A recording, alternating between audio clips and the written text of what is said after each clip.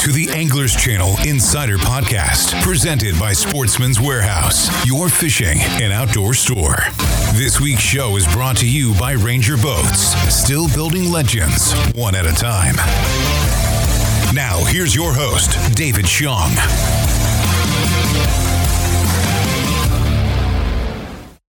Welcome to another episode of the Anglers Channel Insider Podcast, brought to you by Ranger Boats, powered by Mercury Marine, and shocked to life by Reliant lithium batteries. I am David Xiong, and this week, I ain't got no Marshall or co-angler in the boat, as I am riding solo this week. KG, he's off getting ready for the Toyota Series Central Division on Guntersville. So I know that this year, one of his big goals is to hopefully try to make that qualify for the All-Americans. So I hope that you guys, along with me, are all wishing KG the best of luck as he works towards that goal. But since I'm the one driving the boat today, I guess we'll change things just up a little bit here today. Just rearranging the show a bit, I guess, because I guess since I'm the only one here, I get to mess things up a bit. But and no one to yell at me for it. But I guess we'll start with the news and notes section of the show. First thing up is the Bass Pro Tour. They're fishing on the Kissimmee chain as we record this. As of this recording, 2 days of competition have been completed. The first day for Group A and first day for Group B. But leading Group A after 1 day of fishing, in first place is Fletcher Shryock with 23 pounds and 6 ounces. Jeff Sprague is currently sitting in second with 20 pounds, 4 ounces. And third place is Jeremy Lawyer with 1909. Let's see here for Group B. Leading that group after 1 day of fishing is Jersey boy Adrian Avina with 2605. Randy Owl is in second, with 23 pounds and 14 ounces. And third place is sitting in third place is Jacob Wheeler with 19 pounds and 2 ounces. And for those that are looking for that may not be aware and that are used to the way how the Bass Pro Tour was before, they switched up to a 5 fish or the best of 5 fish limit here instead of a cumulative weight of a minimum weight requirement. So the weights are the results so far. That's all based off the best five fish for their whole creel for that day. So as you guys may be listening to this, day 2 of Group A we should be getting started. But good luck to those guys as they fish on the Kissimmee chain. Second part of the news here, also with this whole Florida theme, the Elite Series, they start off this coming Thursday, February 16th on Lake Okeechobee. Again, they've got a few new guys returning, or a few old guys, not old, but I guess some returning pros. You've got Bradley Holman returning, but you also have one of the legends of the sport, Larry Nixon, also returning as well. But those guys do start off their season this Thursday on Okeechobee. Spirit Point Hooks also adds former Angler of the Year Scott Canterbury to the pro staff. So congratulations, Scott. And this past weekend was the Super Bowl. I was actually at the Chicago Auto Show checking out cars because that's one of my big passions is automobiles and stuff like that. So I didn't get to catch that game as much. I only caught the last few minutes of the third quarter and the fourth quarter, hoping the Eagles would pull out the win there. But in the end, the Chiefs ended up coming back to take the win there. But so congratulations to the Kansas City Chiefs and to all those that were cheering those guys on. But with this whole Super Bowl talk, I guess you could say the Super Bowl of NASCAR is this coming weekend as well, and that's the Daytona 500. I've definitely started the last few years have gotten more and more into NASCAR, especially on the Cup side. Still not my, again, if I had to rank different terms. Tiers or different motorsport forms out there. Definitely not in the top 2 to top 3, but it's definitely one of the ones I definitely still keep in touch with, and that's the NASCAR Cup Series there. But again, the Daytona 500 is this weekend, and I'll be definitely cheering for Team Toyota driver Martin Truex, again, he won the first event that the Clash out in Los Angeles there, but definitely hoping that, again, Martin Truex does well and takes the win, just to hopefully do a reversal of how things have played out for the Toyota guys and for Martin Truex Jr. With the twist to the new cars last year. But definitely good luck, Martin, at Daytona there. But with all this talk about, Florida, I'll be right back with the first winner of the MLF Invitationals, and that's Joshua Weaver, after a brief word from our partners. With so many exclusive designs and processes, no other boat is built like Ranger. It's a dramatic difference that consistently raises the bar of excellence while delivering more features, more performance, and the best value. The Ranger Fisherman Series. From bow to stern, this is results-based engineering at its best. Still building legends, one at a time.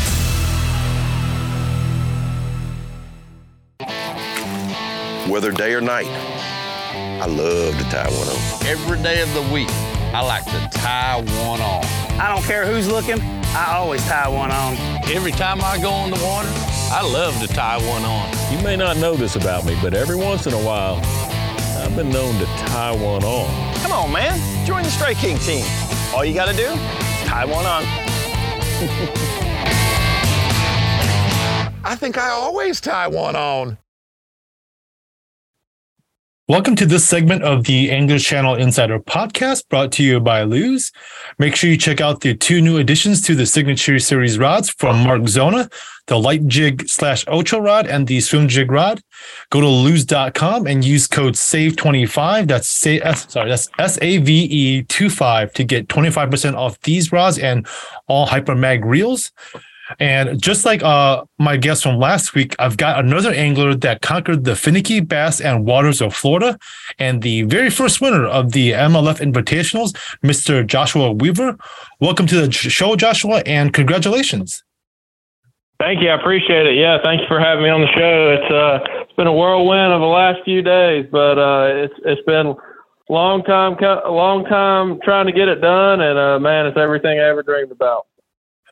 Has it sunk in yet, getting that first win, or is it still like, I don't know if it's one of those like you still, you're not sure if it's actually happened yet? It's kind of a mix right now. I got home, and obviously, it's been a long journey with my dad, my wife, my family. They've stuck by my side through thick and thin. The good finishes, the bad, and everywhere in between. So once I got home and celebrated with them, everything really started sinking in. And, so it's the last few days were kind of just trying to recover from the week, really, just the whirlwind, the stress of am I going to be able to get it done, or am I going to choke on the final day again? It just Sunday and then yesterday, I just kind of stayed around the house and just was trying to get back things to normal. And then today it's really started to sink in on me. I've just 2 days of sitting in the house and catching up on text and catching up on comments on all my social medias and sitting here looking at my trophy and my check. It's starting to sink in for sure. So I know I read somewhere that, you had a dream that you get your first major win on Okeechobee, but did you really think that first win would happen not too far from home in Florida? Or would you thought that, with the different venues that you guys traveled to, that it might have happened somewhere else? Well, I really did have a dream. I can't even tell you the day when it happened. It was a long time ago. Okay. That my first win would happen at Okeechobee, and then we went to Seminole quite a few, I think in 2019, I believe it was. And, I call Seminole my home lake, even though I'm about 2 hours away. So I was like, well, maybe it was just in Florida/Georgia that I would win one. And I thought I might have a shot there. Obviously, Brian Latimer won there, another favorite pro. But, it was pretty cool to finally get the win on Okeechobee. Okeechobee's been such a special place to me. I've finished second there, and I've got 2 other top 10s there in events. So I started my career there as a co-angler, and I had a top 10. And my first ever tour event as a pro, my rookie season was there, and I top 10 then too. So It's definitely pretty cool to see things come full circle on Okeechobee. I've spent quite a lot of time down there. I've got some very good friends around the Okeechobee area, Clewiston area. So it was really special to celebrate with them and bring home the win. We know it's fishing, and nothing's ever guaranteed, no matter if you're favored or not. But did you go into this event? I mean, again, you mentioned that you've had pretty good success on Okeechobee, but going into this first event of the year, did you go in thinking that you had a strong chance, or was it just, hey, I don't know what's going to happen? Because again, it is fishing, and it's fishing in Florida in the early part of the year. I love fishing in Florida in general. Florida's been really, really good to me in my career. I've made a lot of money in Florida. So anytime we're going to Florida, I know I can kind of fish my strength. Okay. But coming into Okeechobee has changed a exponential amount since we had our last few events there that I did well in. We've been there either once or twice in the last few years, and I have not done good at all. I haven't even cashed a check. So I went from, being in the top 10 almost every event I'd ever fished there to 2 missed checks in a row. And just for the simple fact of the hurricanes and the weather and, them changing the lake levels, it has changed that place unbelievably. Some areas are completely wiped off the map. Whenever I finished second in that Toyota series down there and weighed in my other 30-pound bag down there, it was all in the south on the hayfields, and I always go to the exact dot where I caught them. Every year we go down there just to relive the memory. And whenever I went down there this year, it is literally like a mile and a half from any stitch of grass. It's just in the middle of the lake. So it's kind of sad to see the way the lakes went. And I actually told my dad going down there this year that I was completely going to fish different than I'm accustomed to down there.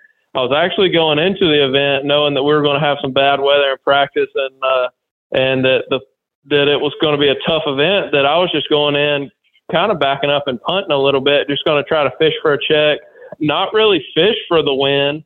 Obviously, you want to win, but I was just going in there to try to get the season started off in the right direction. You don't want to have a bomb to start out the year. And so I went down there and, I practiced a lot in the rim canals and stuff like that because we had terrible weather the first 2 days of practice. We had like 25, 30 mile an hour winds the first day, and then it was raining with 15 to 20 mile an hour winds the second day. So not the best conditions to be finding fish in. And after the first 2 days of practice, I was basically on nothing. I had 3 bites the first day and 3 bites the second day. And I told my buddies that I'll stay with, I'm like, man, I'm not on anything. This isn't going to be a good week. And then the third day, I kind of found the area that I ended up catching them in. I only had 2 bites in there. It was 2 different areas, and I had 1 bite in the other, where actually I caught the 30-pound bag, and then I had a couple bites punching out from there, punching hyson mats. And then the other area, I just caught 1 2.5-pounder in, but I saw shiner fishermen about 100 yards from where I ended up catching them that were catching them one cast after another. So I knew that there were females pulling in there, and just looking at the extended weather forecast, we were coming off of a little cold snap, full moon, and it was going to be a warming trend. And in Florida, for some reason, those fish love a cold snap, followed by a warming trend. That time of year, following a full moon, I knew that the tournament was going to be a lot better than practice was.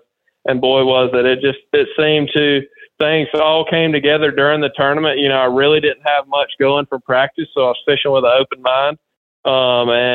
Day one, I caught a 6-pounder early, really quick. Actually, where I caught the 7 and the 8-pounder on the final day, it was the same place I caught the 6-pounder the first day.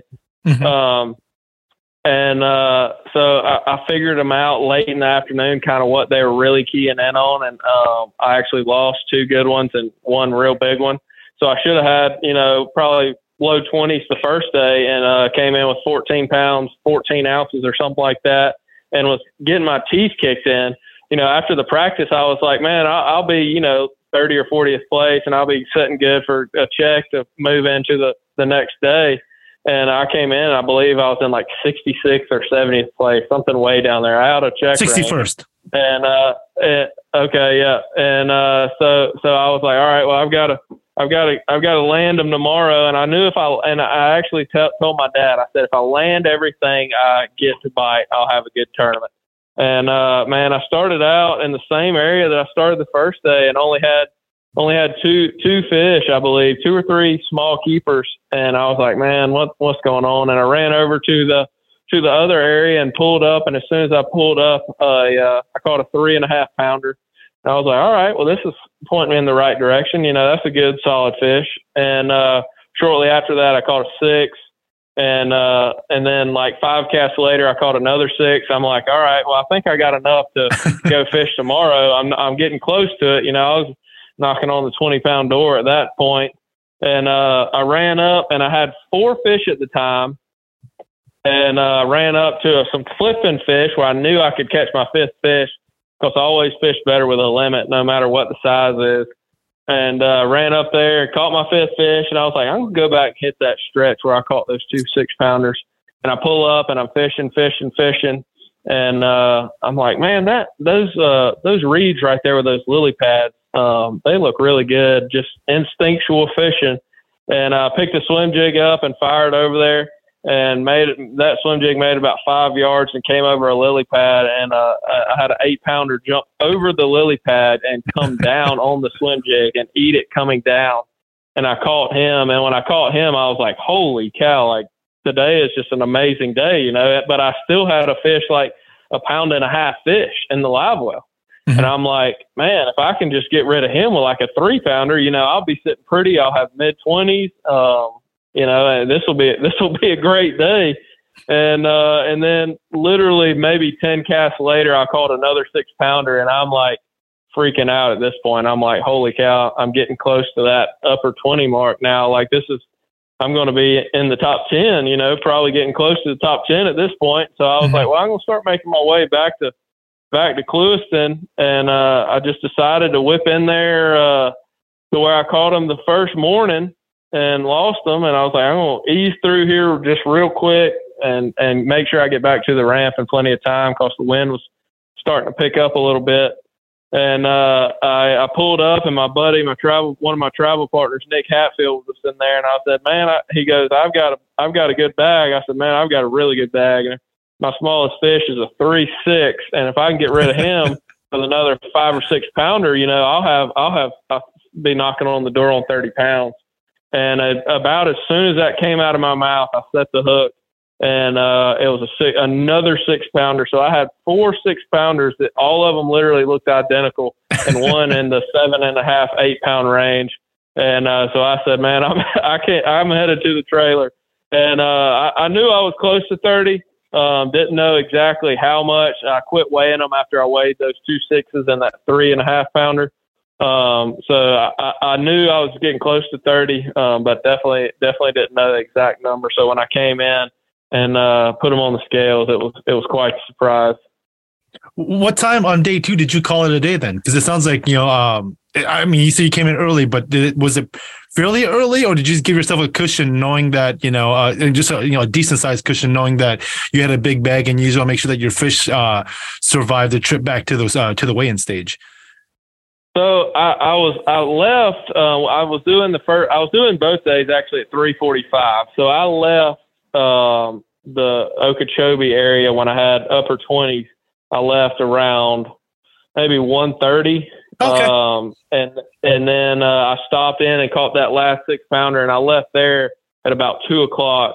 And I actually I hooked into Harney Pond and ran the rim ditch all the way back, running about 40 or 50 miles an hour.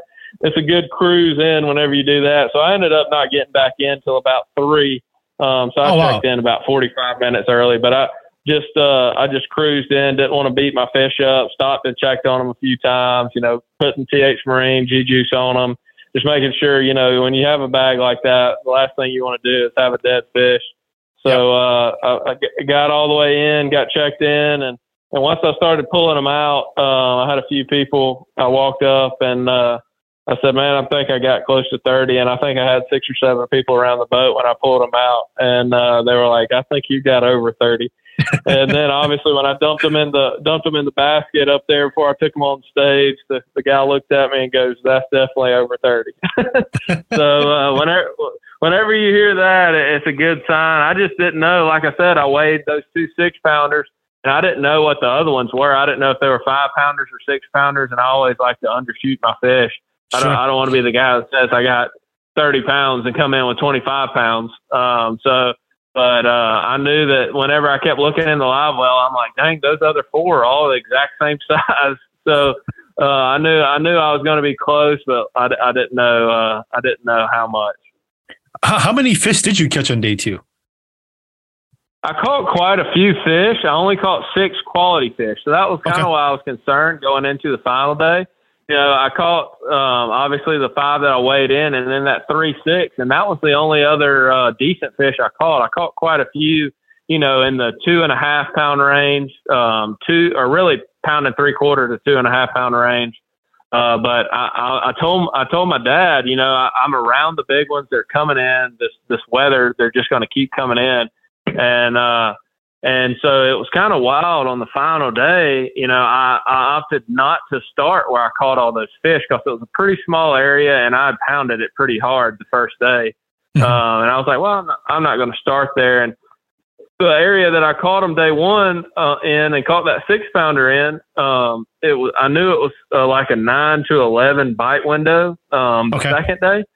And that was kind of when I was catching all of mine, you know, well, I guess really from like 10 to 12:30 ish. And so whenever I was like, well, I'm going to start in here and see what I can do. And as soon as I pulled in there, I think I caught like a 3-pounder, maybe 1 or I think 2 3-pounders pretty quick. And then I caught that 6-10 and a 7-11, I believe it was. And whenever I caught those 2, I was like, man, I'm going to stay in here a little longer than I have been. Cause you know, whenever you land 2 like that on championship day, you just you get that feeling in the back of your mind, like God might be blessing me with today's the day, don't screw it up type deal. So I was like, all right, well, I'm going to stay in here, and ended up, you know, I haven't seen many 3-pounders all week. And I said it multiple times on camera that I haven't seen many 3-pounders. It's either like a 2-pounder or like a 5, 6+ pounder. And dang it, that day I caught like 7 between 3 and 3.5 pounds, which I wasn't complaining at all. Those are excellent limit filler fish, especially on Okeechobee, as tough as it's been fishing. So, but knowing that Michael Neal, you know, those guys were all behind me, I was kind of like, man, Michael's a closer. And Scrump told me that, you know, he laid off of him the first day. I heard him doing an interview with somebody that morning. He was like, you know, I left them biting. So, you know, obviously we not knowing what the other angler has, and, you know, Height, who's obviously won a tournament down there, and he's won multiple events, so he's a closer as well. And me, who's done nothing but finish second and then had you know, a fair share of top 10s. I'm like, man, I can't let off the gas. I got to keep catching them. And so I fished to the very last minute. I left 45 minutes left to come in. So I knew I was going to get in a little early because I knew I was weighing them that final day, and I knew what the scale said I had. And I thought once I got over 24 pounds that that would give me a legitimate shot, that, you know, they could still catch them decent and I still have a shot at winning. I knew if somebody else caught a 30-pound bag like I did the day before, that I wouldn't have enough. But I was like, man, I'm not going to risk it. So I left my area at about 2:00. We were doing at 3 that final day. So I got in at about, I believe I got in at like 2:35 or 2:45 or something like that. So I got in a little bit ahead of schedule, but like I said, I didn't want to have any dead fish penalties. The wind was starting to get up a little bit. So I didn't want to beat the fish up running in or anything. And, you know, whenever you're sitting there and you get more and more and more camera boats coming and spectators coming, you know you're doing something right. So I didn't know that I had it won by any means, especially with us only having 7 camera boats and a lot of people not reporting. but I knew that I had a legitimate shot at it, and I was starting to get a little nervous. So when that time hit, I believe, I can't remember if I left at 2 or 2:15, whatever it was. I told my buddy Nick that was in there with me. He followed me back. I said, as soon as the clock hit whatever time, I told him, I said, I'm heading back in. So I cruised in at about 50, 55 miles an hour and took it easy on the fish and made it into weigh-in with plenty of time to spare. And then the waiting game began. You know, the top 10, they make us wait till the last few to weigh in. And so I sat in my boat, and luckily I had a bunch of friends down there. You know, obviously the Elite Series is down there this week, and I've got a lot of great Elite Series buddies. Chris and Corey Johnson, we've traveled together in the past, and they're great friends of mine. They came and they were all hanging out with me in the boat. And obviously some other, my Cluiston friends, the McMillans and all those people, they were all there. And, so it was pretty special.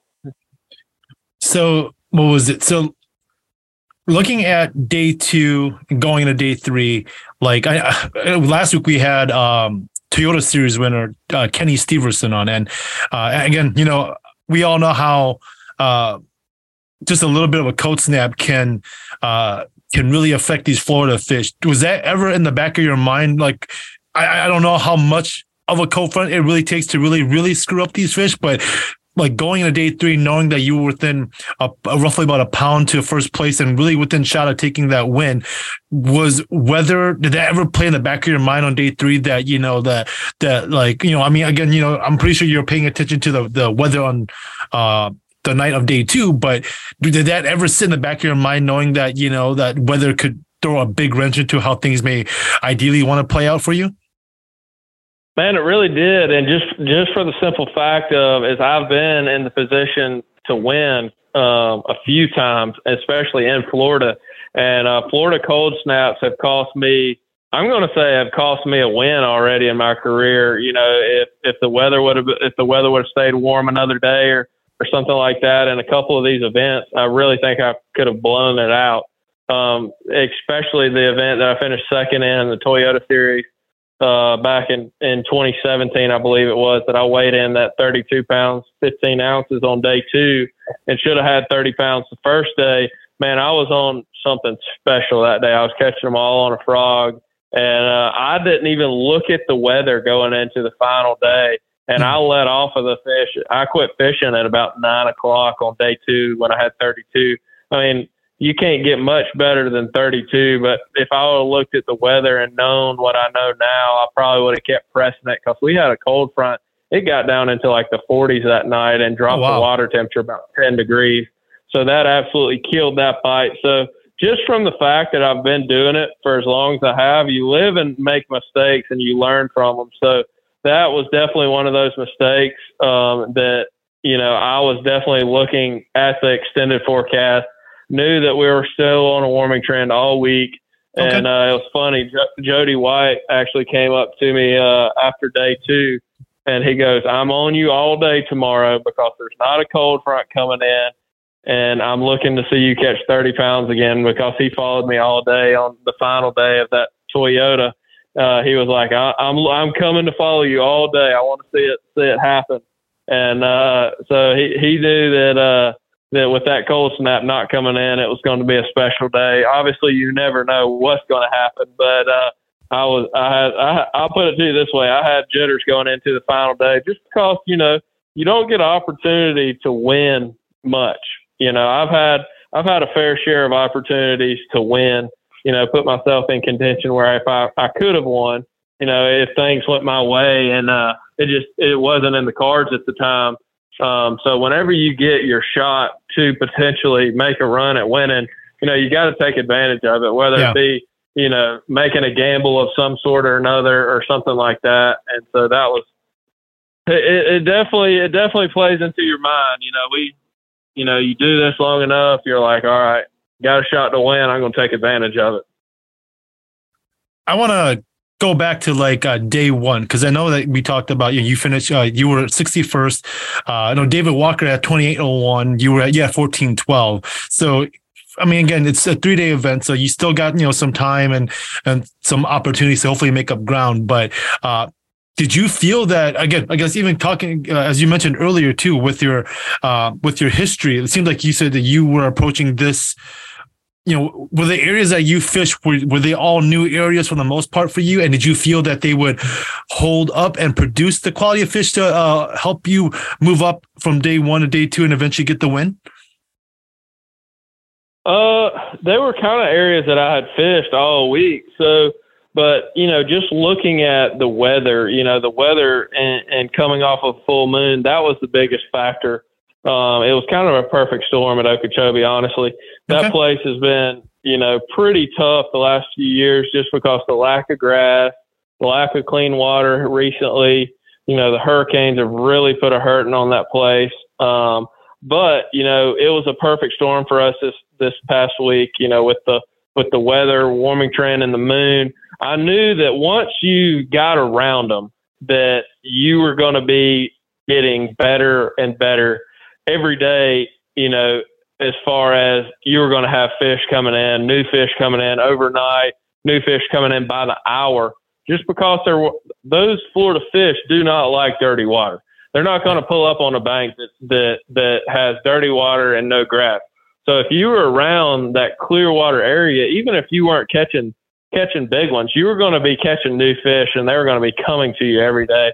You always hear about these people that say, I've got them coming to me. Well, that was just what I had. I just had them coming to me every day and didn't know that I was around what I was around, honestly. I mean, I was going in, like I told you, I was going into the tournament, especially after my practice, kind of backing up and punting, so to say, just to try to get a check out of it. Yeah.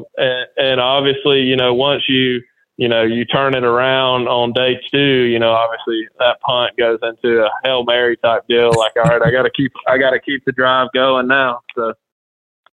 So based on, sounds like from what you're saying, a lot of the fish you were catching were pre-spawn, or were spawning fish also a big part of what you were targeting during the tournament days? A lot of them were pre-spawn. And I think a lot of them were staging to push even further back from where I was at. Oh, wow. The 30-pound bag, I think a couple of them could have been spawning.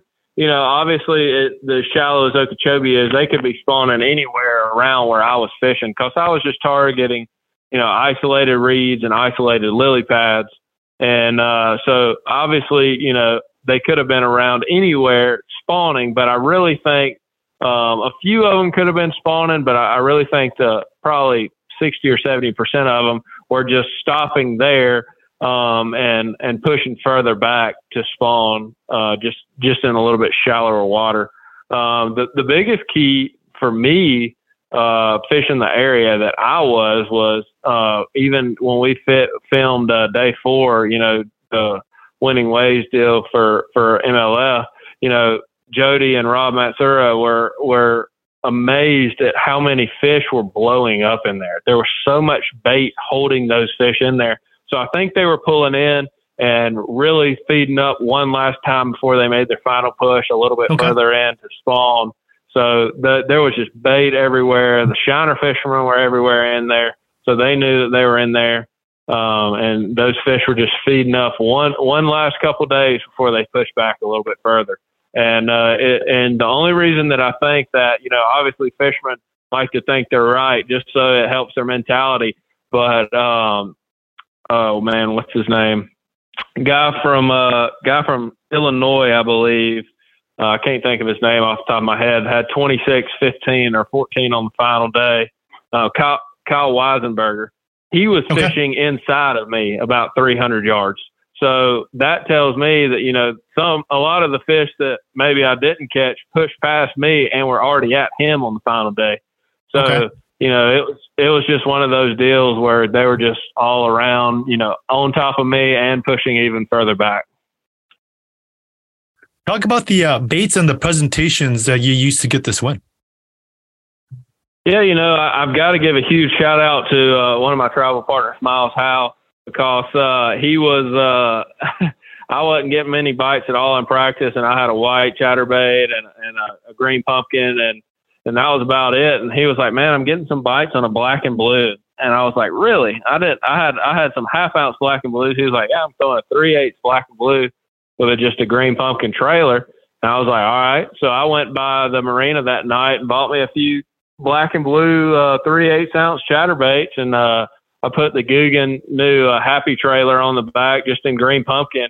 And it was something about that black and blue green pumpkin. You know, that's a great color down there in Florida in general. But for some reason that week, it was like lights out. They wanted that over anything else you presented to them, because there was a lot of other guys in that area that didn't do well at all, and some that did well doing other things. But I definitely was fishing around some other great anglers that, you know, are just as good, if not better than I am. And, you know, it was just the bait that I had that they wanted more that week.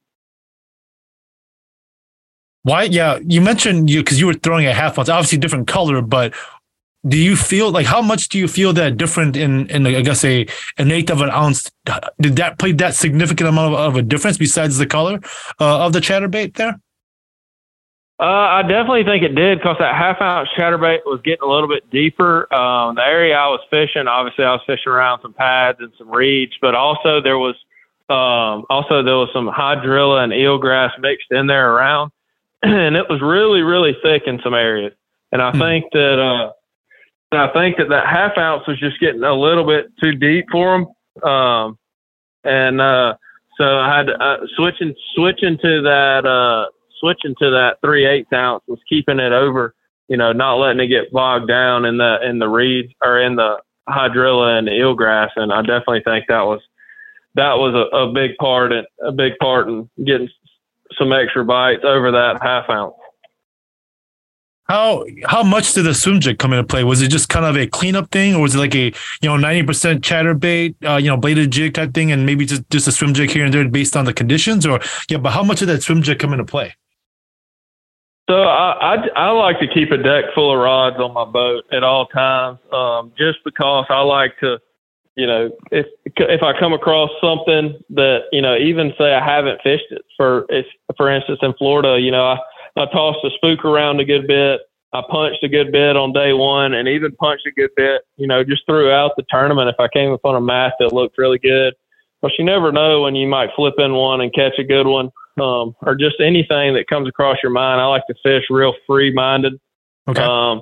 But that swim jig was just on my deck, and it was in a black and blue as well with a green pumpkin trailer. And I only caught one fish on it all week, but it was the big one on that. It was the big one on that day too, that anchored that bag. And I really wish I'd have waded in. I think I'd have won big fish. I don't know how big it was, but it was definitely close to 8 pounds. But whenever you drop 31 pounds on the scales, you know, all you can think about, your head's just spinning. And I was wanting to get pictures and all that stuff, so I didn't even think about that. So I think I left $1,000 on the table there. But you're welcome, Brian, Latimer, if you're listening to this.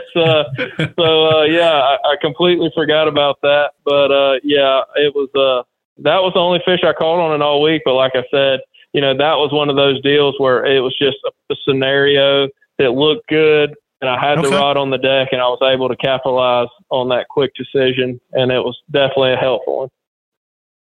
So I noticed that, you know, you threw moving baits, which is something I like to throw a bit, but compared to even some of the presentations that a lot of people were using last week in the Toyota series on the Harris chain there, no stick baits. So why, you know, you mentioned punching, but why no Senko? Why no stick worms for you this particular week? Man, I'll be honest with you. I absolutely despise slow fishing. I'm a power fisherman just by trade. And obviously I've had to learn to slow down and throw your drop shots and your Senkos and stuff like that over the years. But I believe I might have had one on the deck. I don't even know if I made a cast with it during the tournament. I absolutely despise doing it. I would rather nail my hands to a board than sit there and dead stick a Senko. And it's funny, a couple of the guys I travel with are really, really good at doing it, and they catch a lot of fish on it. But I just can't. I can't sit there and throw a Senko at something and just sit there and hold it for 30 seconds at a time before you even move it. Like, that just makes me cringe even thinking about it. I feel like my best. I mean, guys got to fish their strength, and that's one thing I've kind of learned. You know, whenever you come across an event that you can fish your strengths in, you know, I feel like you have to present yourself a shot at winning. And I know, and that's why I love Florida fishing, because I can fish how I like. I can power fish, and I can just burn baits, you know, cast and wind and do whatever I want enough, and I'm going to run into 5 fish a day. And you know, that was kind of my game plan going down there. Obviously, I punched some on day 1 and a little bit on day 2. And didn't I don't even know if I picked up my flipping rod any on day 3. It was all just strictly the chatterbait, all day, and just kept that in my hand. Once I caught those 2 big ones early, I knew. I was like, all right, well, I'm going to stick this in my hand, lock it in my hand, and just go with it. And it was just strictly the chatterbait on the final day, which was perfectly fine with me. Now, I know you probably don't want to move away right away yet from this win, but 2 weeks from now, you got Clarks Hill, which is, again, in your home state there. What are you looking forward to with the Clarks Hill event there? Man, I'll be honest with you. Whenever the schedule came out, just the schedule in general for us this year, I looked at it and was like, oh, man. I mean, you know, this year we don't really have any, you know, big smallmouth tournaments or anything like that. And I was really excited about, you know, a guy, a shallow water fisherman like myself, can fish his strengths all year and just do what he does best, you know, beat the bank, you know, be within a cast or 2 of the bank, fishing shallow cover, fishing anything shallow. And Clarks Hill was one that I had kind of circled on the calendar.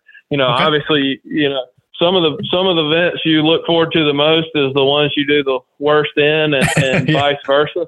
But man, I'll be honest with you. I've been over to Clarks Hill I've only fished there for about 7 or 8 days, in my whole life. But I know I've had a lot of friends that have fished over there and done well in big tournaments. And just talking with them before it went off limits, they gave me some good pointers, and you know, just them reiterating that, you know, some of my mentors that have grown up fishing, that, you know, you can go over there and do what you do best, and just, you know, keep a moving bait in your hand and do good. You know, obviously there's going to be some people do good. Heck, it might even be one offshore, but I know that I can go over there and, you know, lock the crankbait, lock the chatterbait, spinnerbait in my hand, and, you know, potentially have a shot at, you know, catching a really big bag over there, and hopefully, fingers crossed, we're going to try to give it a back-to-back deal. You know, I'll probably go over there and finish dead last now that I say that. But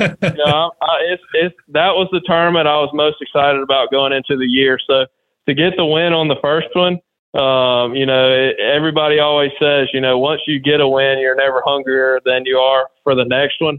And I didn't think that was even possible to be hungrier for a win after 7 years of not having one. But let me tell you, the fire burns more now, and now that I see, you know, all the benefits of winning and everything like that, and all the coverage it brings, you know, the fire burns more now than it ever has before. And I'm really excited for the rest of the year, and really excited that we got a quick turnaround, and I can hopefully ride the momentum train into Clarks Hill.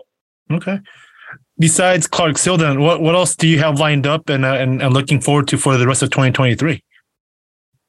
So as of right now, I'm not fishing anything else besides the invitationals. This year, my main goal was to qualify for the Bass Pro Tour.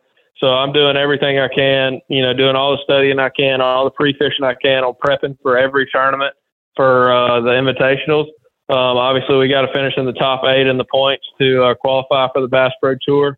And so that's my number one goal this year. I'm putting every ounce of effort I can into all sorts of preparation, just getting ready for every tournament we have this year. You know, obviously I'm in full bore preparation for Clarks Hill right now.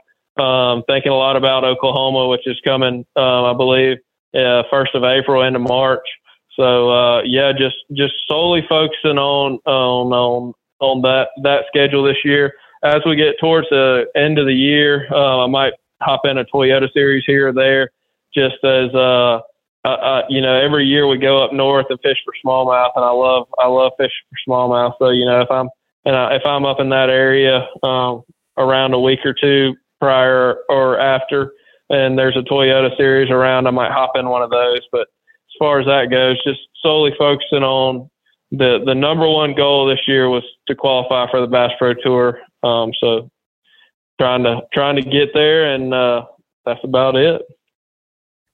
Last thing here, I know it's not 2024 yet, but with this win, you also punched your ticket to the 2024 Red Crest as well. How do you feel about being the first qualifier for that event and going up against the best that MLF has to offer? Yeah, I'm extremely excited about it. Obviously, starting back from my first of my career in 2016, I've fished against pretty much all, if not, 70-80% of the Bass Pro Tour guys already throughout my career. So, I've kind of proved in the past that I can compete at that level.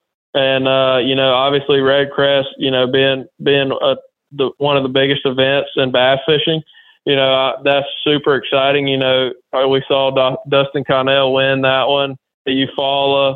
And, that was close to home and, a fellow favorite pro, and that was, obviously life-changing for him. So obviously, yeah, we being the number one qualifier for it, that's awesome. And I can't wait to get there and rub elbows with guys that I've fished against in my career and guys that I've looked up to since a young age. It's funny. I tell guys, all these guys I fished against, these stories, and I got pictures of them at ramps from the time I was 8, 10, 12 years old.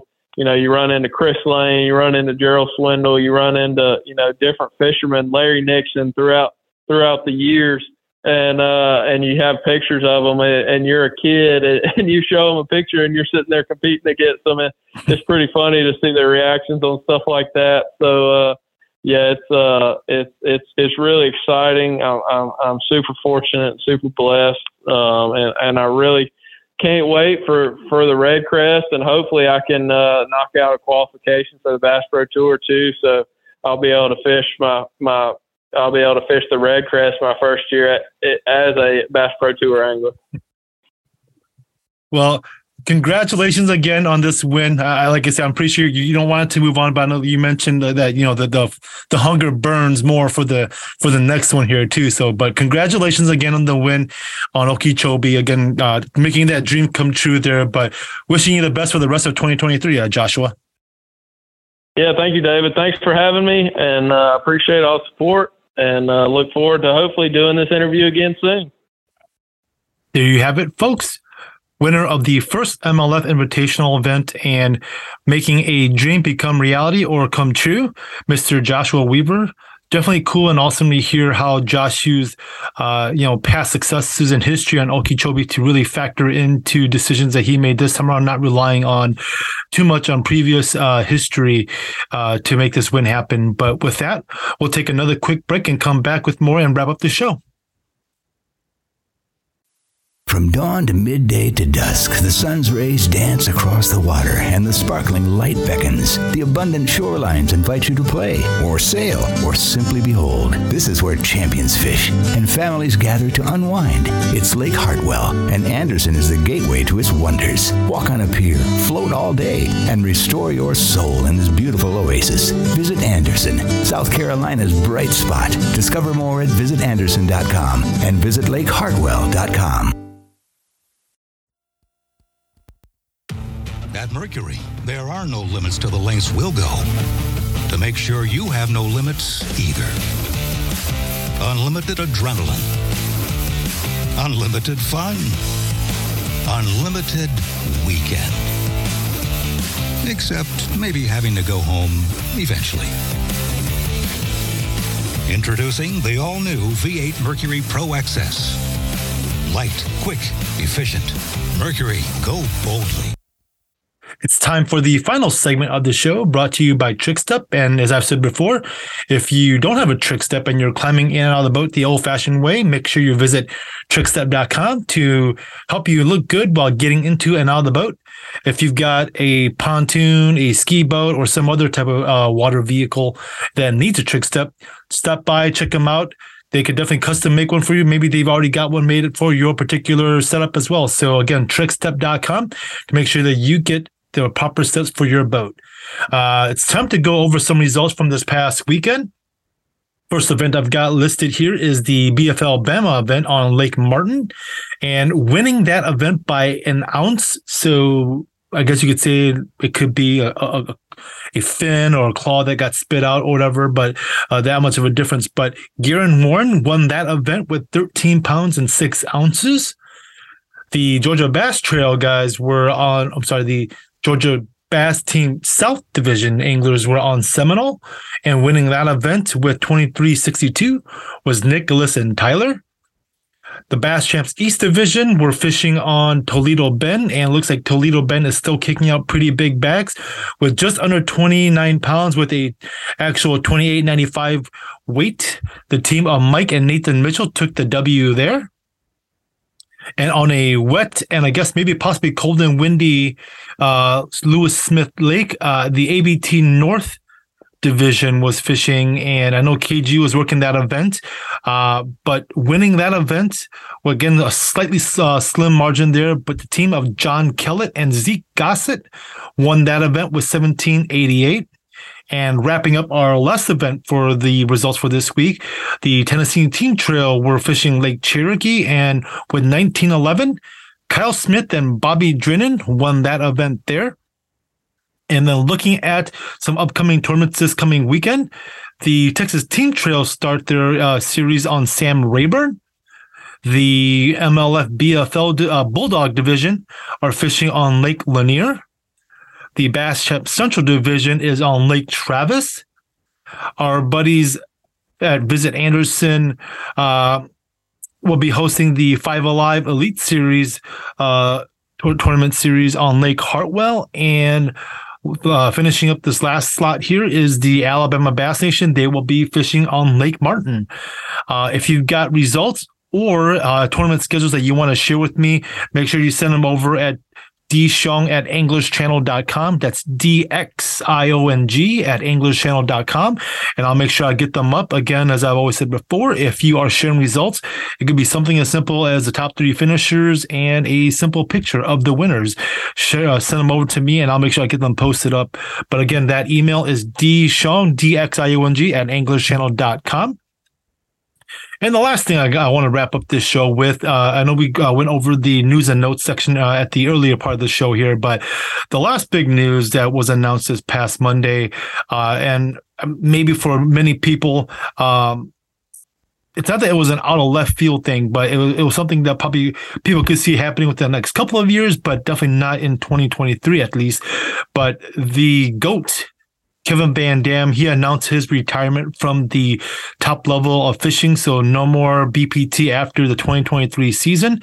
And I know some people were speculating that he may end up making a return to the Elite Series at some point, which as a fanboy of KVD, that would be something I would love to do, is see him, make another run for whether it's ALY or another classic championship there. But KVD has too much class to possibly pull something like that.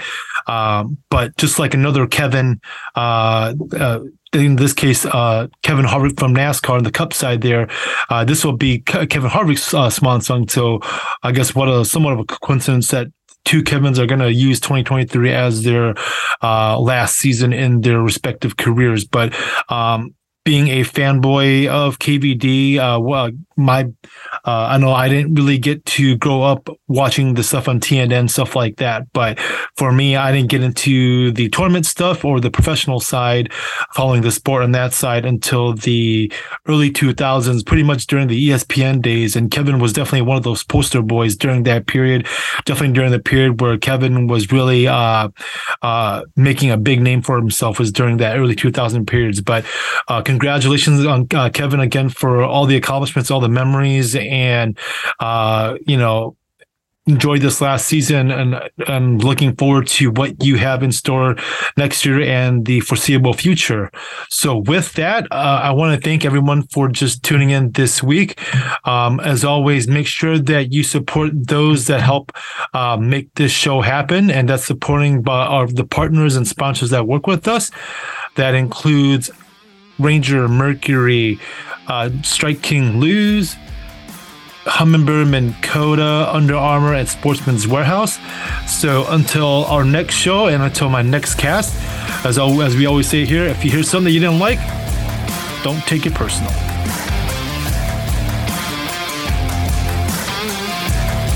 Thanks for listening to this week's Anglers Channel Insider Podcast, brought to you by Under Armour Fish, Costa Sunglasses, Pro Charging Systems, X-Zone Lures, and Trickstep. Visit anglerschannel.com, your #1 bass fishing tournament resource.